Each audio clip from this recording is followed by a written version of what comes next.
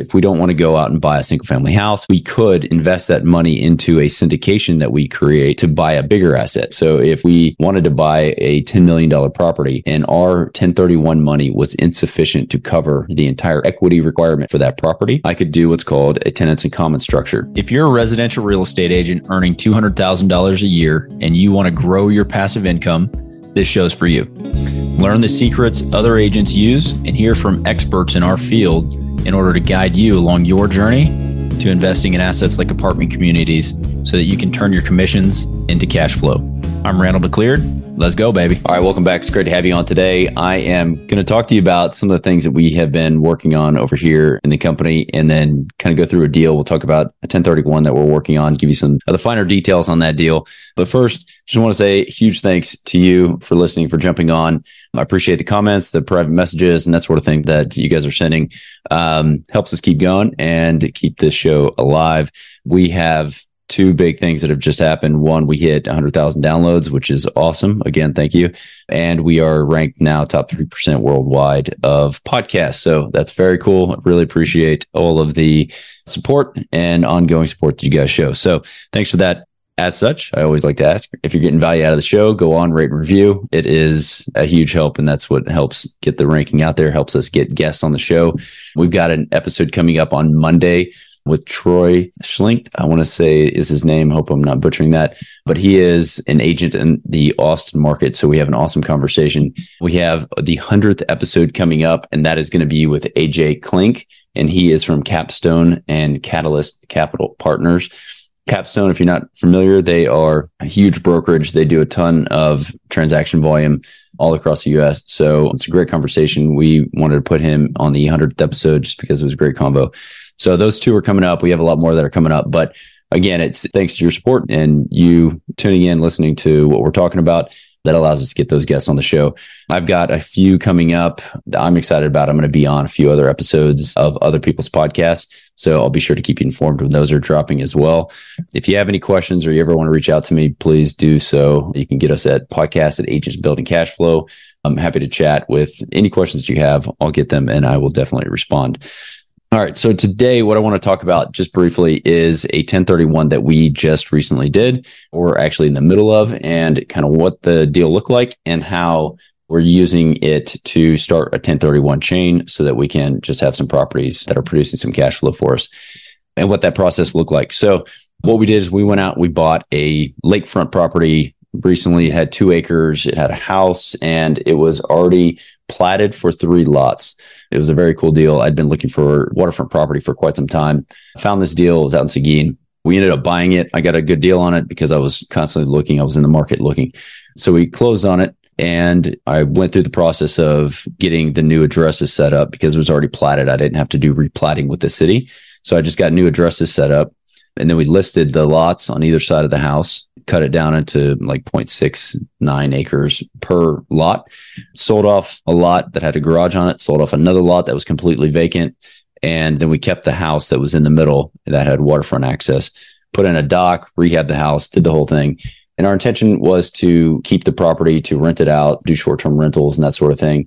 But we hadn't done any short-term rentals before. And so we put it up and had some interest, but simultaneously put it listed for sale. We ended up selling it. So now what we did was we got the 1031 set up. So for anyone looking to do a 1031, you haven't done one before, I'm just going to explain the process briefly so that you know the steps that you should be taking. It's relatively straightforward. When you are thinking about selling your property, you should talk to a QI, a qualified intermediary. It's basically, you can Google 1031 exchange company in your area, find one, or go to like a national brand or something. Their job is essentially to take all the proceeds from the sale and hold it in an escrow account for you until you identify an asset that you're then going to deploy that capital into. So then when you go and you say, hey, I identified a property, you have 45 days after the sale of your property, the money goes straight to the intermediary. Then you identify a property within 45 days and you have 180 days after that to close on that property. There's some other things around that. You can identify a number of properties, I believe, and then actually buy one, or you can buy multiple properties. Again, all that money has to be allocated. If you don't allocate all that money, then you will be taxed on whatever you don't, right? I'm not a CPA, but talk to your CPA, essentially, when you're going to do these things. Talk to the intermediary as well, because they'll give you a full list of things you can and cannot do, or I guess, repercussions if you do certain things, right? So in our situation, what we did is we have now closed on the sale of our asset, and we're taking the proceeds and we are going to put that into an income producing property of some kind. We have a few different options, right? So we're launching a fund, and we could take some of those proceeds if we set the fund up the right way and put it into the fund. We're not doing that necessarily with the fund that we're creating, but there are other options, I guess. If we don't want to go out and buy a single family house, if we don't want to go out and buy, say, a multifamily, we could invest that money into a syndication that we create to buy a bigger asset, right? So if we wanted to buy a $10 million property and our 1031 money was insufficient to cover the entire equity requirement for that property, I could do what's called a tenants in common structure, where I take my 1031 money and it goes in as one of the tenants in the tenants in common structure. And then I could raise capital for the remainder. So let's just say we had $1 million in our 1031 money that was going in.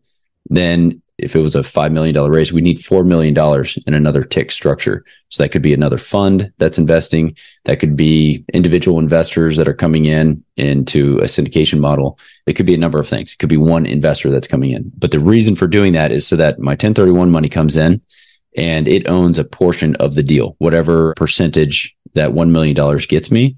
In this case, if it's $1 million and it was a $5 million total raise, then it has 20% of the entire deal. Right. So that's just how that works. Happy to go into detail on that as well. But the point is, it would allow us to be in a bigger deal that we otherwise would not be able to buy with just our 1031 money. Right. The alternative is, we just go buy a smaller asset. We go buy something else. But in order to get into these bigger deals, boom, we could do a tenants in common structure. And it's a very cool setup. So if you have a situation like that and you're curious about different types of investments that you could do, and you're not finding anything in your market that's just like a great return for your 1031, you may want to look at some of these syndication models where it's a one-off asset and you can put your money to work in that asset through a tenants in common structure. Again, not a CPA or an attorney, so make sure you consult with those professionals in order to understand how that process works and make sure that you have all the documents required in order to do that process. Getting back to the 1031. So if you do the syndication model and you're going to 1031 into it, you would just then go to your qualified intermediary, the QI, and say, hey, here's the property that we're going to buy. We're going to do it in this tenants in common structure. They're going to need the funds by such and such date. Here are the wiring instructions. And then once they get closer to closing, then they're going to wire the funds directly to the title company where you're closing. And again, you have 180 days to do that once you identify that asset or that partnership deal that you're going to invest through the tenants in common structure. So just a very cool way. I just wanted to kind of highlight that some of the things that are swirling around in our heads about what we're looking for. We're looking for smaller multis as well, 20 to 50 unit type things that we could just put that money into, manage ourselves, and then go from there. So again, just wanted to quickly go through some of the recent wins that we've had, talk about a 1031 deal that we're working on right now, some of the upcoming guests that we're going to have on the show. And just again, thank you so much for being a listener and for coming on and spending your time with me throughout the week. So stay tuned. We're going to have more. We're going to keep it going. Hope you're getting a lot out of the show. And it's great to have you on. Surprisingly, most of the agents we speak with got into real estate hoping to gain passive income and become work optional. However, only 1 in 5 ever start investing. Most are simply too afraid to start. Once you get educated by listening to this show, you'll be able to overcome that fear and become the 1 in 5 who are finding financial freedom. Don't miss a single episode. If you want to stay up to date, the best way is to make sure you're subscribed. So if you haven't done that, go ahead and do it now. And we'll catch you on the next episode.